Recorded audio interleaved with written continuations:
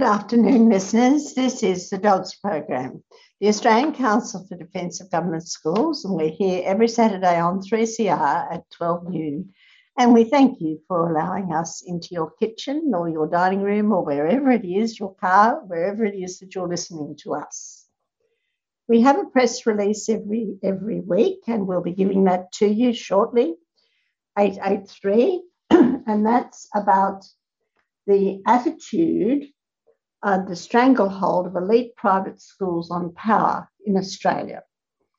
And a bit later on, we're going to hear about how the government funding increases are just grossly unfair to public education. Victorian state school parents, we found out this week, are raising more than $400 million a year for state schools for very, very basic educational requirements. But we have got some good news for you. We've got a lovely story about a teacher who sees herself as a calming influence and how much she loves teaching her very special children. But first of all, our press release 883, the stranglehold of the elite private schools on power in Australia. Mike Seacombe of the Saturday paper of the 13th of March. I don't know how many of our listeners get the Saturday paper, but it's well worth getting for its articles. Mike Seacombe, in that particular version of the Saturday paper, has written an insightful article on the rarefied and entitled boys-only private school network, which has created massive imbalances and injustice in the halls of power. As a springboard for his article, he uses a comedian who regards himself as a renegade member of the privileged classes of Adelaide, a gentleman called Francis Greenslade, who's best known for his work on the infamous, or perhaps it's the famous, ABC program, Mad as Hell. Once again, I don't know how many of you people watch Mad as Hell, but I think a lot of us do enjoy it. Now, apart from the background information on the current Christian Porter's rape allegation matter, the article exposes two very interesting pieces of information. Firstly, Greenslade himself describes the attitude engendered in boys who attend the elite private schools of the nation, because he himself went to St. Peter's in Adelaide and has experienced it. And secondly, the article lists the numbers of graduates from these schools who govern our country, amongst other things, deciding on the funding of our schools. As I said earlier, Dale's going to tell us about the uneven and grossly unfair funding at the moment from the Morrison government. But for the moment, I'm going to pass you over to Madeline. This, by the way, is an all-girls program. Our boys are a bit under the weather. So is Madeline, but she's here to battle on. The battle must go on. Yes. Now, she's going to tell us what Mike Seacombe had to say about the attitude engendered in boys attending elite private schools. Over to you, Maddie. Thank you, Jane. The attitude engendered in boys attending elite private schools. Greenslade told Seacombe that got into debating as a student at his posh school in Adelaide, St. Peter's College, a boys-only school favoured by the South Australian establishment. He himself did not regard himself as a member of the establishment, but, quote, there was definitely a cohort of boys, he says, who were arrogant and self-entitled. But I suspect that they were arrogant and self-entitled before they even got to school. It's often the parents, he thinks. St. Peter's equipped Greenslade with skills as a debater and the qualifications for university. What it did not equip him for, though, was women. It was difficult, he recalls. I think that the main thing for me about going to a single-sex boys' school is that once I got out, I was not prepared for there to be a completely different gender. You know, talking to women and just dealing with women as though they were people did take me a while. At university, Greenslade's passion for debating took him into even more rarefied company. He met people who are now politicians, judges, lawyers, the heads of ASX 200 corporations. This is hardly surprising. Not only does debating attract the brightest and most articulate students, it's often seen as part of preparation for public life, providing skills particularly useful in politics and the law. Greenslade never had ambitions in these areas.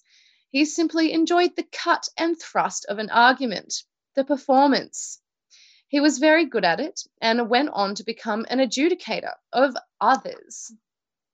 And that's how he first encountered Christian Porter, who was then a student at the elite boys-only Hale School in Perth.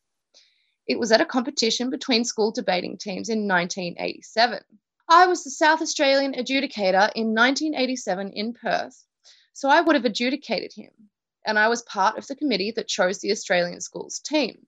So I would have put him on the national team, Greenslade says.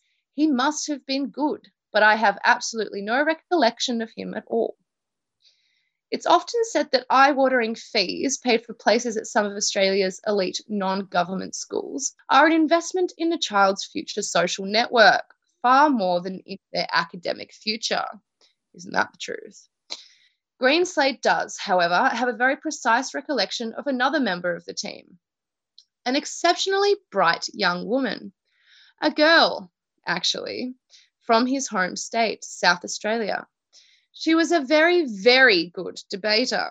She was selected for the state team in Year 10, which was pretty unheard of, he said. He can still clearly remember the grand final debate of the 1987 National Schools Competition. The topic was, "The future justifies optimism," and South Australia was to argue the negative. The other team redefined the issue so cleverly that Greenslade, who was watching from the audience but not adjudicating, recalls telling the South Australian coach, "I have no idea how they're going to get out of this." It was that girl, the second speaker, who got them out of it.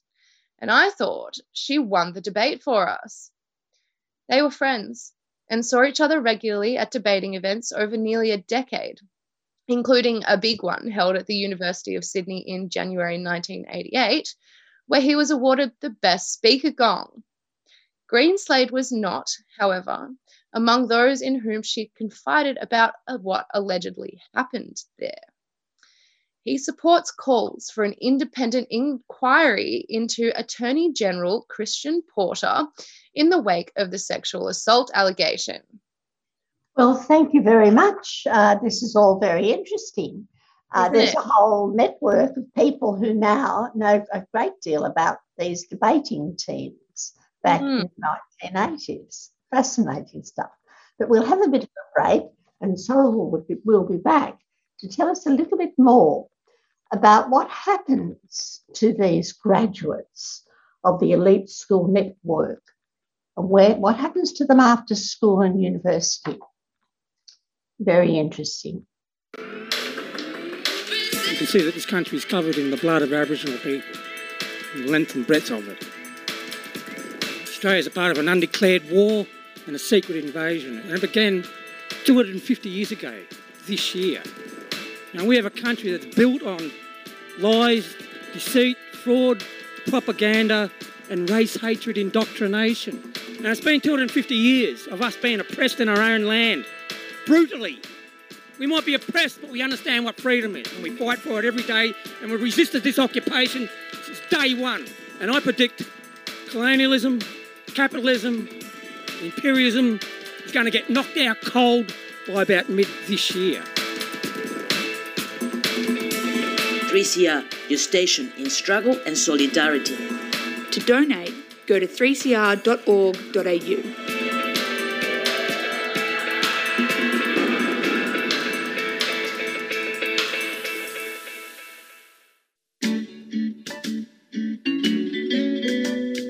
Looking for an easy way to keep up with your annual 3CR subscription? You can now set up an annual debit from your bank account or credit card, and once a year your payment will be automatically deducted. You can cancel at any time and you'll get a reminder each year before payment. Be a constant supporter of Melbourne's precious independent community radio station and set up a recurring payment today. Just go to 3cr.org.au/subscribe.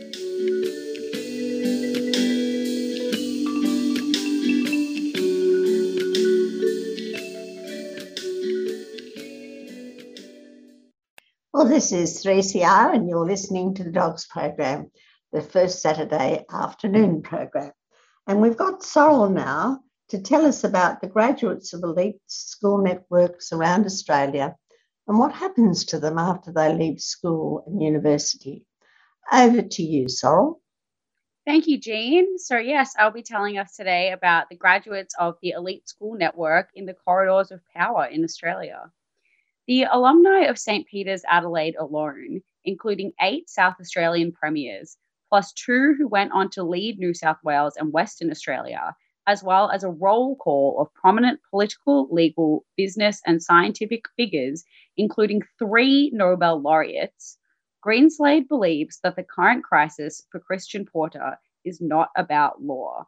It is about privilege and entitlement, and the club of people like those he went to school with and debated against, who went on to careers in law, judiciary, public service, business, media, and particularly politics. The composition of the Morrison government illustrates the point. 16 of the 22 members of the cabinet are men. Save for one of these, all are white. The Saturday paper has established the educational backgrounds of 15 of them. 11 went to non-government schools, mostly elite private ones. 7 of them, including Morrison himself, attended boys-only institutions. The treasurer, Josh Frydenberg, provides some diversity. His schooling was elite, but also co-educational and Jewish Orthodox. This world is so small that both Communications Minister Paul Fletcher, a former dux of the private Sydney Grammar School, and Health Minister Greg Hunt, who attended the Peninsula School in Victoria, were also in attendance at the 88 debating competition. Porter is from a similar rarefied pedigree. The son of Charles Chiller Porter, an Olympic high jumper turned Liberal Party power broker in Western Australia. Chiller's own father, Charles Robert Porter, served in the Queensland state government from 1966 to 1980 and was appointed the Minister for Aboriginal and Islander Affairs in Premier Joe Bjelke-Petersen's ministry. But when one looks more broadly at the composition of the federal parliament, the numbers tell a similar story of homogeneity. Just 23% of coalition members and senators are women, compared with 47% for Labor and 60% for the Greens. The Conservatives' women problem, more accurately, a lack of women problem, has been the subject of commentary for years. It flared up particularly about the time of the dumping of Malcolm Turnbull from the Liberal leadership, with claims of sexism and bullying. Several capable women, among them Julia Banks, Kelly O'Dwyer, and Deputy Leader Julie Bishop, subsequently quit politics. As Bishop reminded us again in an interview this week, a group of men describing themselves as the big swinging dicks conspired to thwart her career. Other Liberal women complained at the time but stayed on. Senator Linda Reynolds was one of them. After she publicly lamented in August 2018, "I do not recognize my party at the moment. I do not recognize the values. I do not recognize the bullying and intimidation that has gone on." Reynolds, the Defence Minister, is now a central figure in another gendered crisis for the government, accused of being insufficiently supportive after the alleged rape in March 2019 of one of her staffers, Brittany Higgins, then aged 24, by a more senior staff member in Reynolds' ministerial office. Oh, thank you very much. Isn't that fascinating? Fascinating stuff. It's the stuff of novels, isn't it? These people all know each other. I think somebody should write a novel about the debates of 1988. That would be an interesting read. Yeah, fabulous. I mean, truth is getting stranger than fiction, I think. Very true. It's getting smaller and smaller and smaller, these networks in the corridors of power. I think that is what Mike Seacombe is trying to tell us. And the private school, boys' schools, also have to be put alongside the products from the private school girls' schools. And they're at a bit at odds at the moment too. So the networks mean, of course, that both the men and the women haven't got a clue about what goes on in the rest of the Australian society. They live in a we are watching them, aren't we? It strikes me as absurd when she says she doesn't recognise her party. She must have been in serious denial if she thinks that the Liberal Party has ever been anything but a boys' club. Yeah, 100%. Yeah. The values of the Liberals Party are very... I don't know. I think it's actually a little bit more complicated than that, because if in fact you have a father who hasn't fathered too many sons but has fathered daughters, then you have fathers who are ambitious for their daughters. And so you produce somebody like Julie Bishop, who is a pretty smart piece of work. You may not agree with her, but she is pretty smart, and she has a very loving and pushy father behind her, as Porter has also. So, well, I definitely agree with her sentiment of big swinging dicks conspiring to thwart her career. Yes, I agree. I think she reminded Lee Sales that it wasn't small swinging dicks, it was big swing. I'm just not sure, but she actually corrected Lee Sales on that one. She knew exactly what they were talking about, and it was apparently joking.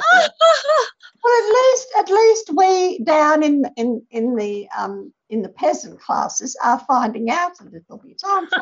About yes, we are watching. We are. Well, I think that's the good thing about living in the 21st century, and access to technology really allows us to talk about these things a lot easier than relying on traditional print media as we've had to in the past. Information spreads very quickly. It's a definite perk. It gets to the point about how desirable are private schools, and Dale's going to tell us about that. But first we'll have a bit of a break, shall we? We've got a common enemy. The same government that locks up these refugees just behind us here at the Park Hotel is the same government that's going for our rights, trying to attack the very limited gains that casuals have. And so when union activists take up the cause of refugees amongst their fellow workers, it's not an act of charity. It's about building workers' united self-defence mechanism, understanding that we're all part of the same battle. Subscribe to 3CR in 2021. Feed Radical Radio. Subscribe today. Go to 3cr.org.au/subscribe or call the station on 94198377.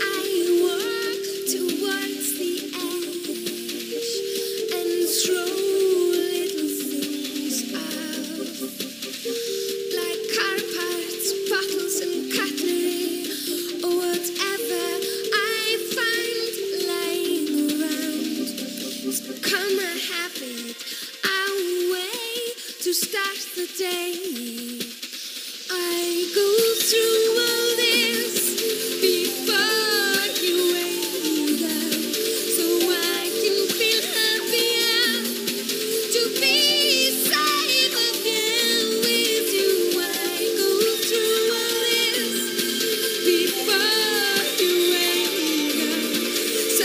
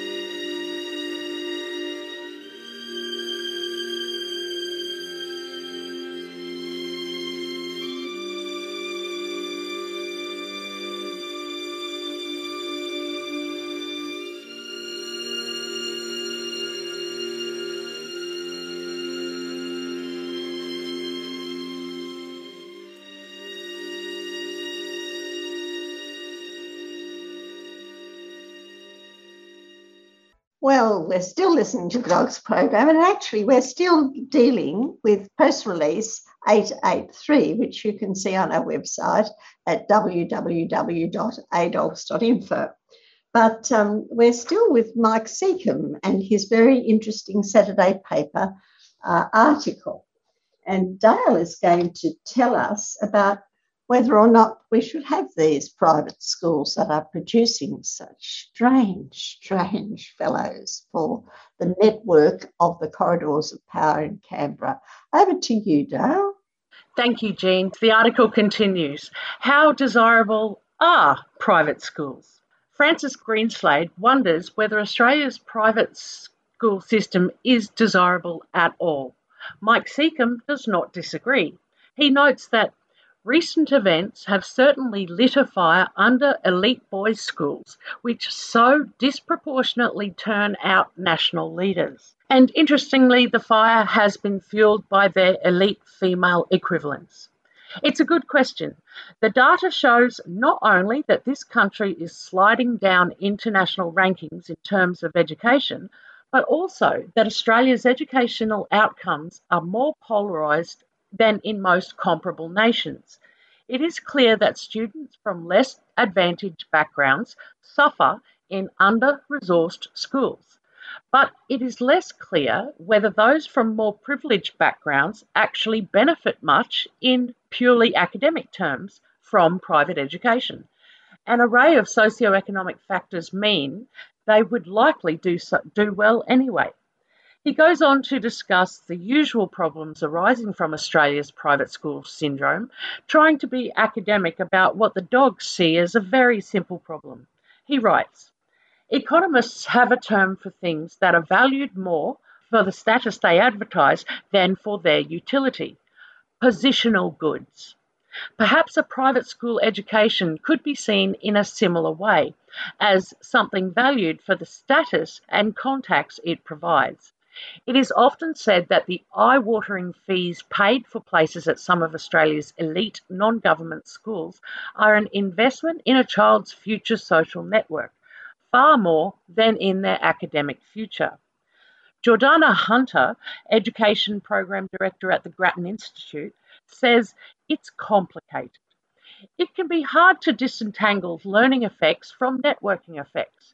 Networks seem to be quite significant in terms of success later in life, and that's above and beyond a cognitive, literacy and numeracy learning effect, she says, which is to say, it's not what you know, it's who you know. Hunter offers another insight of particular relevance to politics. It's hard to understand the concerns of people you don't empathise with, and hard to empathise with people who you don't know. And when you have leaders drawn from a very narrow, privileged background, that has serious ramifications, both in terms of understanding of sexual consent and beyond. Consider, for example, the Morrison government's response to the COVID-19 recession. Women, as the Grattan Institute detailed in a comprehensive report this week, lost their jobs at twice the rate men did. They were saddled with more unpaid work, including supervising children learning remotely. They were less likely to get government support because JobKeeper excluded short-term casuals, who, in the hardest-hit industries, are mostly women. Yet the government directed substantial support to sectors such as construction that were little affected. It pumped more resources into apprenticeships, which historically are 70% male, and ignored tertiary education, which is heavily female. Grattan Executive Chief Daniel Wood can cite innumerable examples from childcare to superannuation to homelessness, where women are relatively disadvantaged. It comes back to a lack of diversity among politicians, she says. They just haven't had the lived experience, and they don't necessarily deal with a lot of people that have had that lived experience. And so we end up focusing on a narrower set of policy issues than we should. This criticism goes beyond gender to class and race issues too. For the moment, the focus is on the treatment of women. Kate Jenkins may be right.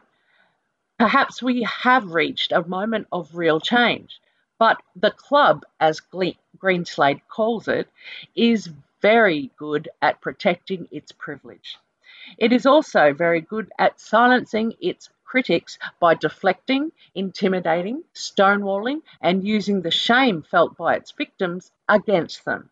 But if the past few weeks have shown anything, it's the power of those victims' stories when they are told. Well, listeners, we've outlined what Mike Seacombe and his interviewee, Frances Greenslade, have to say about this networking and what goes on in the corridors of power, these graduates of these elite boys and girls schools.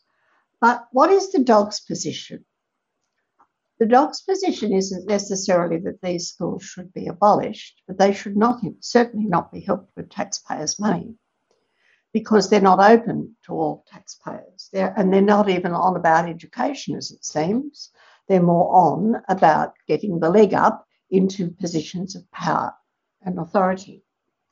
So Mike Seacombe has written, we find, a very interesting article, gleaning a lot of insightful information for the Saturday paper readers concerning not only the Chris Porter matter, but also the way our country is run and by whom. The Dogs' position has always been, and we just don't deviate, that state aid to private schools introduces a cancer into the body politic. And if only for that reason, it's bad public policy. The current scandals racking the Morrison government have their roots in the division of children on the basis of class, creed, colour and gender at school. This division, which is euphemistically called networking, undermines the health of the body politic. We can't really call ourselves a democracy with this kind of networking. Absolutely. We're a plutocracy or an aristocracy. Part of Morrison's bleats of moral indignation, it also undermines the rule of law. And the Dogs have proved that it undermines the rule of law because of what happened in our court case. And if you want to find out more about that, you can buy a book called The Contempt of Court from 3CR, and the money goes to 3CR, or you can actually read it on our website. But that is our press release 883 for this week, and we'll have a bit of a break now.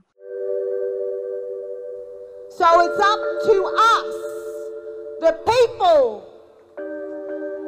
We need a treaty in this country.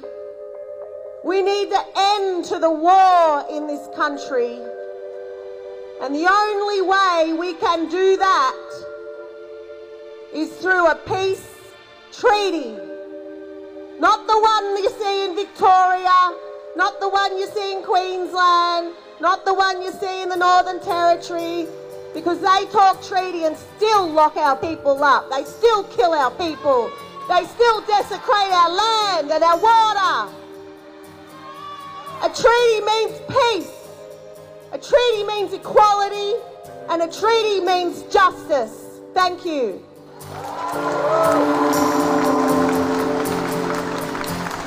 Subscribe to 3CR in 2021. Feed Radical Radio. Subscribe today. Go to 3cr.org.au/subscribe or call the station on 94198377.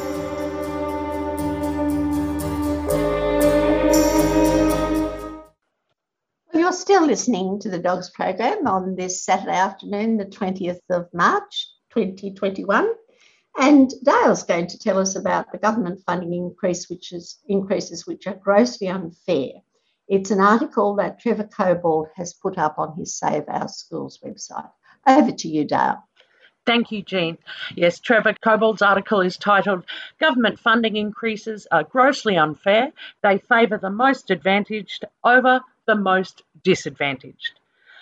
Government funding for private schools increased by 6 times that for public schools since 2009 to 2010, according to new research by Save Our Schools. SOS National Convener Trevor Cobbold said the heavy bias against public schools is grossly unfair. Government, Commonwealth and state funding of private schools increased by $2,164 per student, adjusted for inflation between 2009 and 10 and 2018-2019, compared to just $333 per student for public schools. The contrast is even worse in percentage terms. Funding per private school student increased by 22.4% compared to only 2.4% for public schools.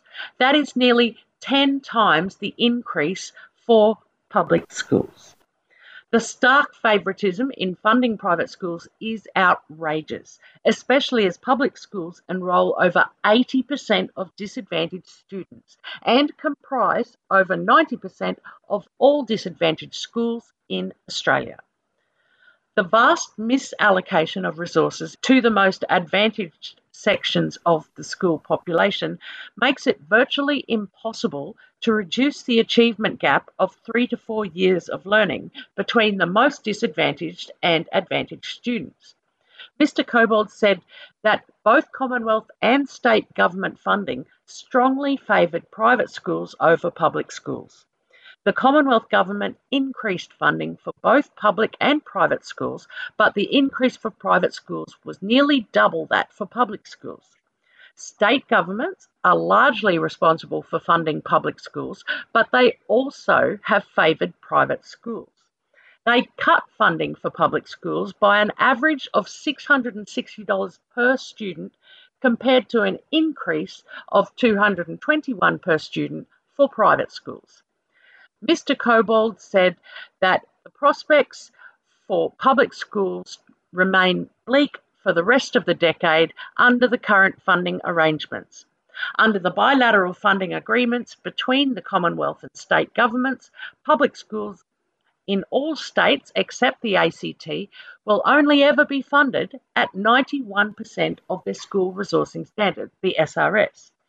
In contrast, the combination of new special deals for private schools by the Morrison government and continuing overfunding by several state governments will ensure that private schools will be funded at over 100% of their SRS until at least 2029.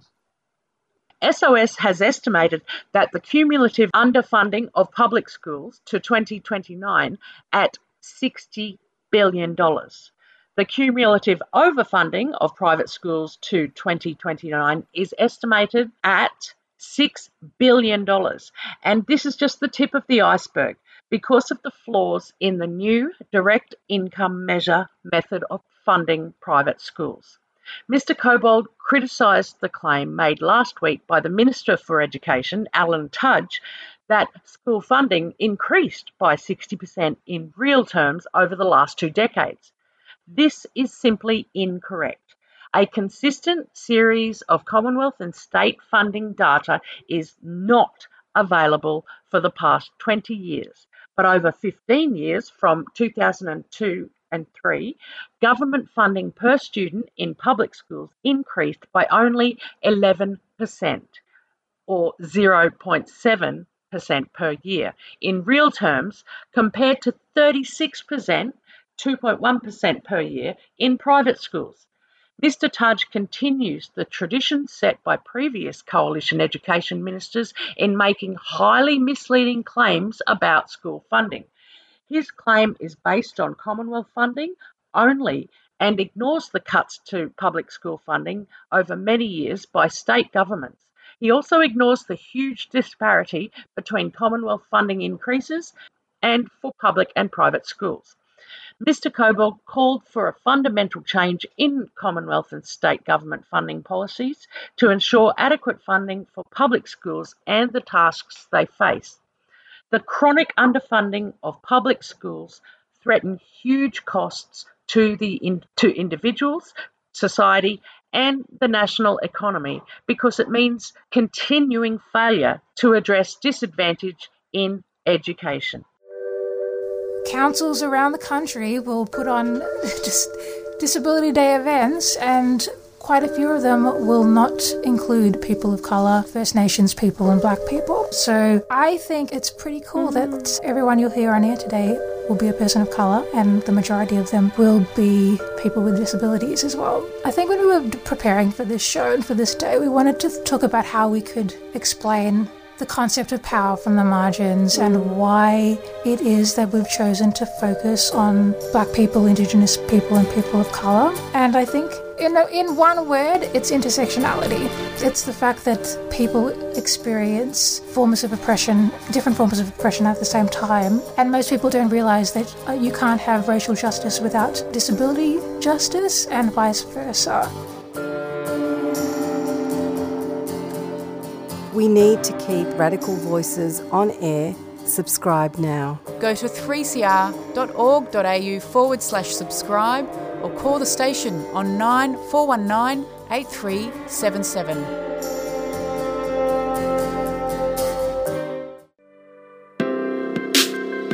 Housing for the Aged Action Group has gone digital to help stop the spread of the coronavirus, but we're still here. If you're over 50 years old and having problems with your housing, we can help. If you're having trouble paying the rent, problems with your retirement village manager, or concerned about your caravan park, give us a call on 1300 765 178. We can also help connect you with aged care services and emergency relief if you need it. Stay safe, everyone.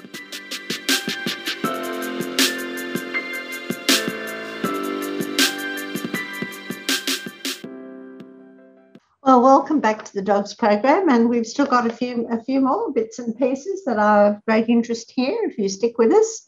Sorrel is going to tell us about the Victorian State School parents who, according to the Auditor General, spent a record $400 million on free education in, I think it was 2019. Imagine what they've been spending in the last year in the COVIDness times on computers and so on. So over to you, Sorrel. Thank you, Jean. Yes, I'll be reading this article by Adam Kerry and Anna Pritz entitled Victorian State School Parents Spend Record $400 Million on Free Education. Victorian state school families spent more than $400 million last year in parent payments on educational essentials, sparking protests that the money is being used to compensate for the chronic underfunding of public schools. The record figure, $400.1 million from the 2019 to 2020 financial year, equates to $619 in parental payments per child per annum, based on the Department of Education and Training data showing there were just over 646,000 children enrolled in Victorian state schools last year. That'd be about right, because the Smith family, to help a child that's disadvantaged, ask you to put in about $624 a year, I think, which quite a lot of us do. The Smith family was set up by the New South Wales Teachers Federation many years ago, and they used to bring children from the outback to Manly.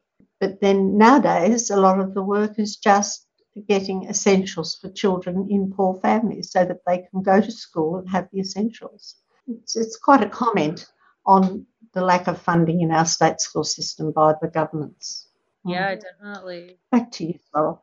Oh, thank you for that. Victorians consistently pay more in parent payments for public schooling than any other state or territory.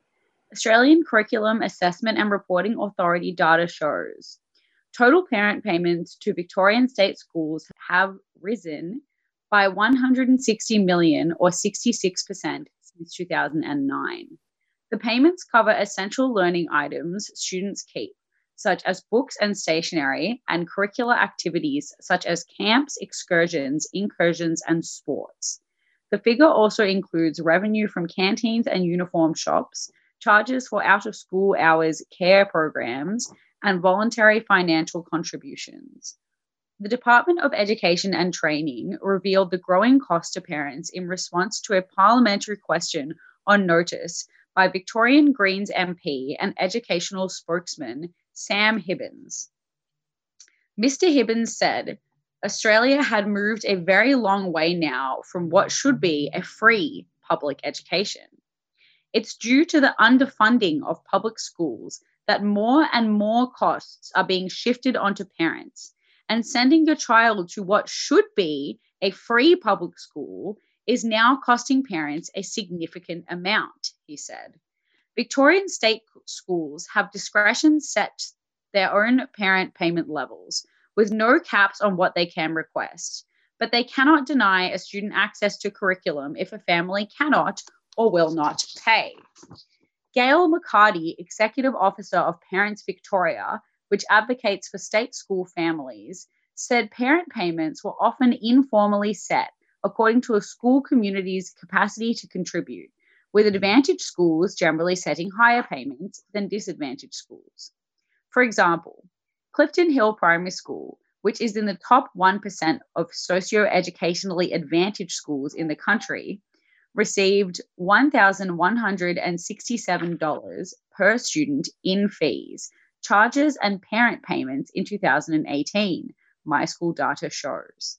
In the same year, Gowrie Street Primary School in Shepparton, which is in the bottom 4%, received only $287 per student. It shouldn't be about capacity to pay, Ms. McCarty said. It should be about how they can give children a quality educational to meet their potential without that pressure of having the capacity to pay. Parents are forking out levies and giving up their time to help fundraise for their children's education at state schools. Varying parent payment levels also demonstrated the ways in which schools were driven to get creative to cover budget shortfalls, Ms. McCarty said. School leaders were putting time and effort into community fundraising efforts to cover basics, she said. They have got enough to do. Their priority is to teach our kids. A Department of Education spokesperson said schools must develop their own parent payment arrangements in accordance with department policy. These arrangements must be approved by school council, uploaded onto the school website, and communicated to parents for transparency, the spokesperson said. Schools typically offer significant discounts and payment plans to families in need. Victoria's Auditor General investigated additional school costs for families in 2015 and found that the principles of a free, secular and compulsory education were first established in Victoria in the Education Act in 1872, but have been watered down over time. Parents of children in government schools are now required under law and government policy to pay for items such as books, stationery, and camps, the Auditor General wrote in his report. According to the report, parents paid $310 million in parent payments in 2013, or $558 per student. Anna Hogan, a researcher in the University of Queensland School of Education, is researching the flow of private money into public schools via a grant with the Australian Research Council. She said fundraising in public schools has become the norm to prop up perceived government funding deficits. School environments are increasingly commercialised, with corporate advertising on notice boards, in newsletters, and on sports equipment, Dr. Hogan said. Some public schools have raised up to $1 million in a year. They are buying computers, library books, teaching and learning resources, funding air conditioning, and renovating schools to look more like their private school counterparts, said Dr. Hogan. And there have been a few comments about that article. Joey B says, probably because we're funding private schools as well with our taxes. This is reprehensible. And then Mocha goes on to say, quote, Victorian state schools have discretion to set their own parent payment levels with no caps on what they can request, but cannot deny a student access to the curriculum if a family cannot or will not pay, end quote. So if parents refuse or cannot pay some fees to the state school, the school is still obligated to take them on. In private schools, this is typically not the case. A damn good reason to cut funding to private schools. Yes, or take them over and make them public schools open to all children. What a great idea. Make our public schools A1 places of education, which many of them are, because of the teachers that are attracted to teach children from all walks of life. But we'll have a bit of a break and back to Maddie, who's going to tell us about a special teacher. The Black Lives Matter movement is not going away here or overseas. It gives me hope seeing the numbers of people that turn out to these Invasion Day demonstrations in Melbourne. It gives me the understanding that we will win, folks. We will succeed. Subscribe to 3CR in 2021. Feed Radical Radio. Subscribe today. Go to 3cr.org.au/subscribe or call the station on 94198377. For 3 years, teachers have had their qualifications, their pay, their pensions and their working conditions attacked relentlessly by this government. I'm the proud product of a government-funded primary school education and of a government-funded secondary school education.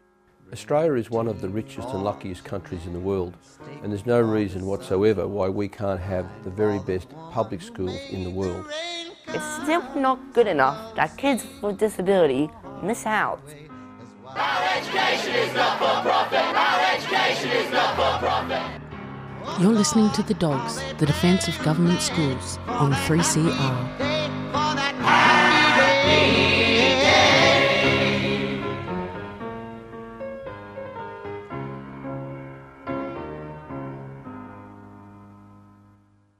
Well, welcome back to the Dogs program. And to finish off today, we have our usual good news story. And Maddie's going to tell us about a very special lady called Emma. Over to you, Maddie. Thank you, Jean. Yes, I'm very excited for this good news story. Emma is an absolute saint, and I would love to tell her story. 8 years ago, when Emma Bruce Grima was an early career teacher, she had no idea what an SSP, School for Specific Purposes, was, despite both her parents being educators. There was no mention of SSPs in my university training or how to deal with students with complex disability. I didn't know what an SSP was until I turned up to work in one, says the Western Sydney teacher. And she's still at that same SSP, Holroyd School, now a relieving assistant principal. She holds a Bachelor of Performance and a Master's in Secondary Teaching in Drama and a Master's in Special Education. Holroyd School has more than 100 staff, thanks to supplementary funding, and about 180 students split into 29 classes. It caters for K-12 learners with moderate to severe intellectual disabilities, and many attendees have multiple, including physical disabilities. Bruce Grima recalls her first class of 5 boys aged 11 who were displaying challenging behaviours. After a particularly difficult day, she considered leaving special education. The next day, I was heating lunch for one of my students who was nonverbal. He was trying to get my attention, but I had my back to him and I didn't realise. And then I heard, Emma. My name was his first word. I've got a few stories like that. You know, it's the little wins. Holroyd uses a program in which teachers observe student behaviour to understand their sensory needs and help them manage their responses. For example, a student might have difficulty concentrating because of a fan whirring and clicking, and that might lead them to running around the classroom. If you don't know about their sensitivity to particular noises, you won't be able to help the student get into a zone to engage with learning. It looks like a challenging behaviour, but it's actually a need that's not being met or communicated. Unless you understand their behaviour, the student will go past the point of being able to listen and be reasoned with, says Bruce Grima. In 2020, Holroyd and other SSPs secured supplementary funding. The school used part of it to place a second teacher assistant in each of its classrooms.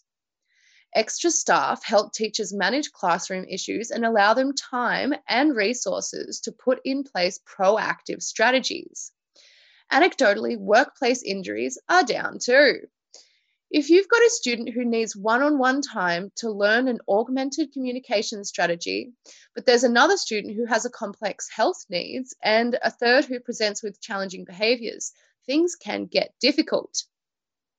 Without the extra staff member, the first student likely won't get the attention they need to learn the communication strategy. In some classes, the extra pairs of hands have supported a program to improve the mobility of students with physical disabilities. 2 people support each student working on their mobility, and this allows the third to work with others. Bruce Grimes says that lifting the staff-student ratio further would open the door to more opportunities for collegial support, co-teaching, and collaboration. It's a very specialised field.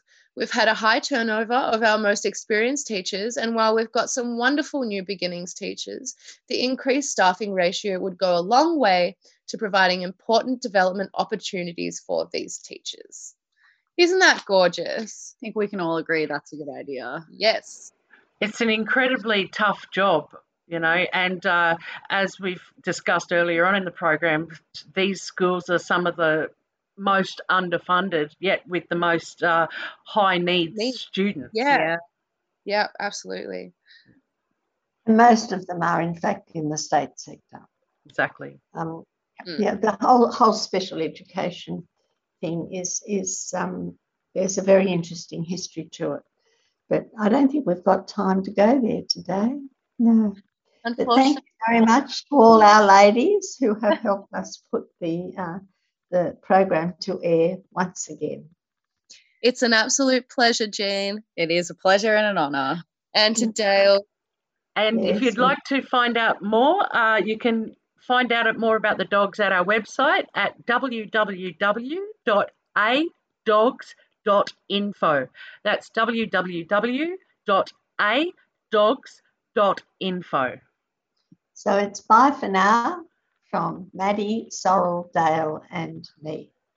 Bye. Bye. Bye.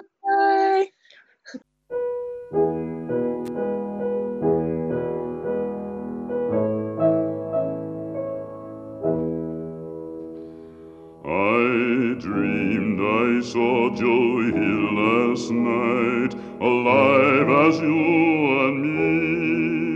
Says I, but Joe, you're 10 years dead. I never died, says he. I never died, says he. In Salt Lake City, Joe says I am standing by my bed. They framed you on a murder charge, says Joe, but I ain't dead.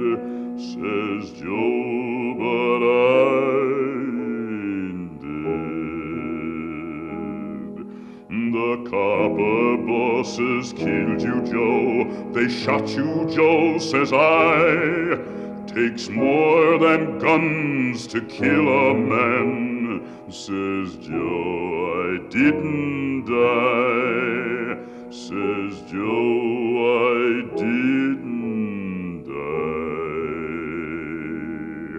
And standing there as big as life, and smiling with his eyes, says Joe, what they can never kill, went on to organize, went on to organize.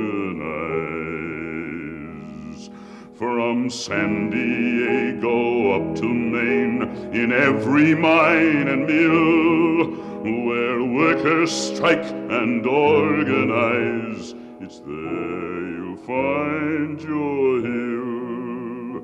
It's there you'll find your hill. I dreamed I saw Joe here last night, alive as you and me.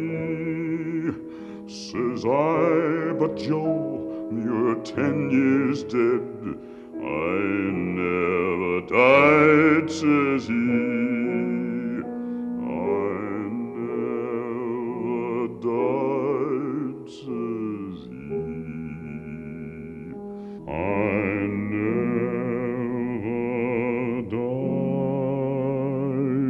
died, says he.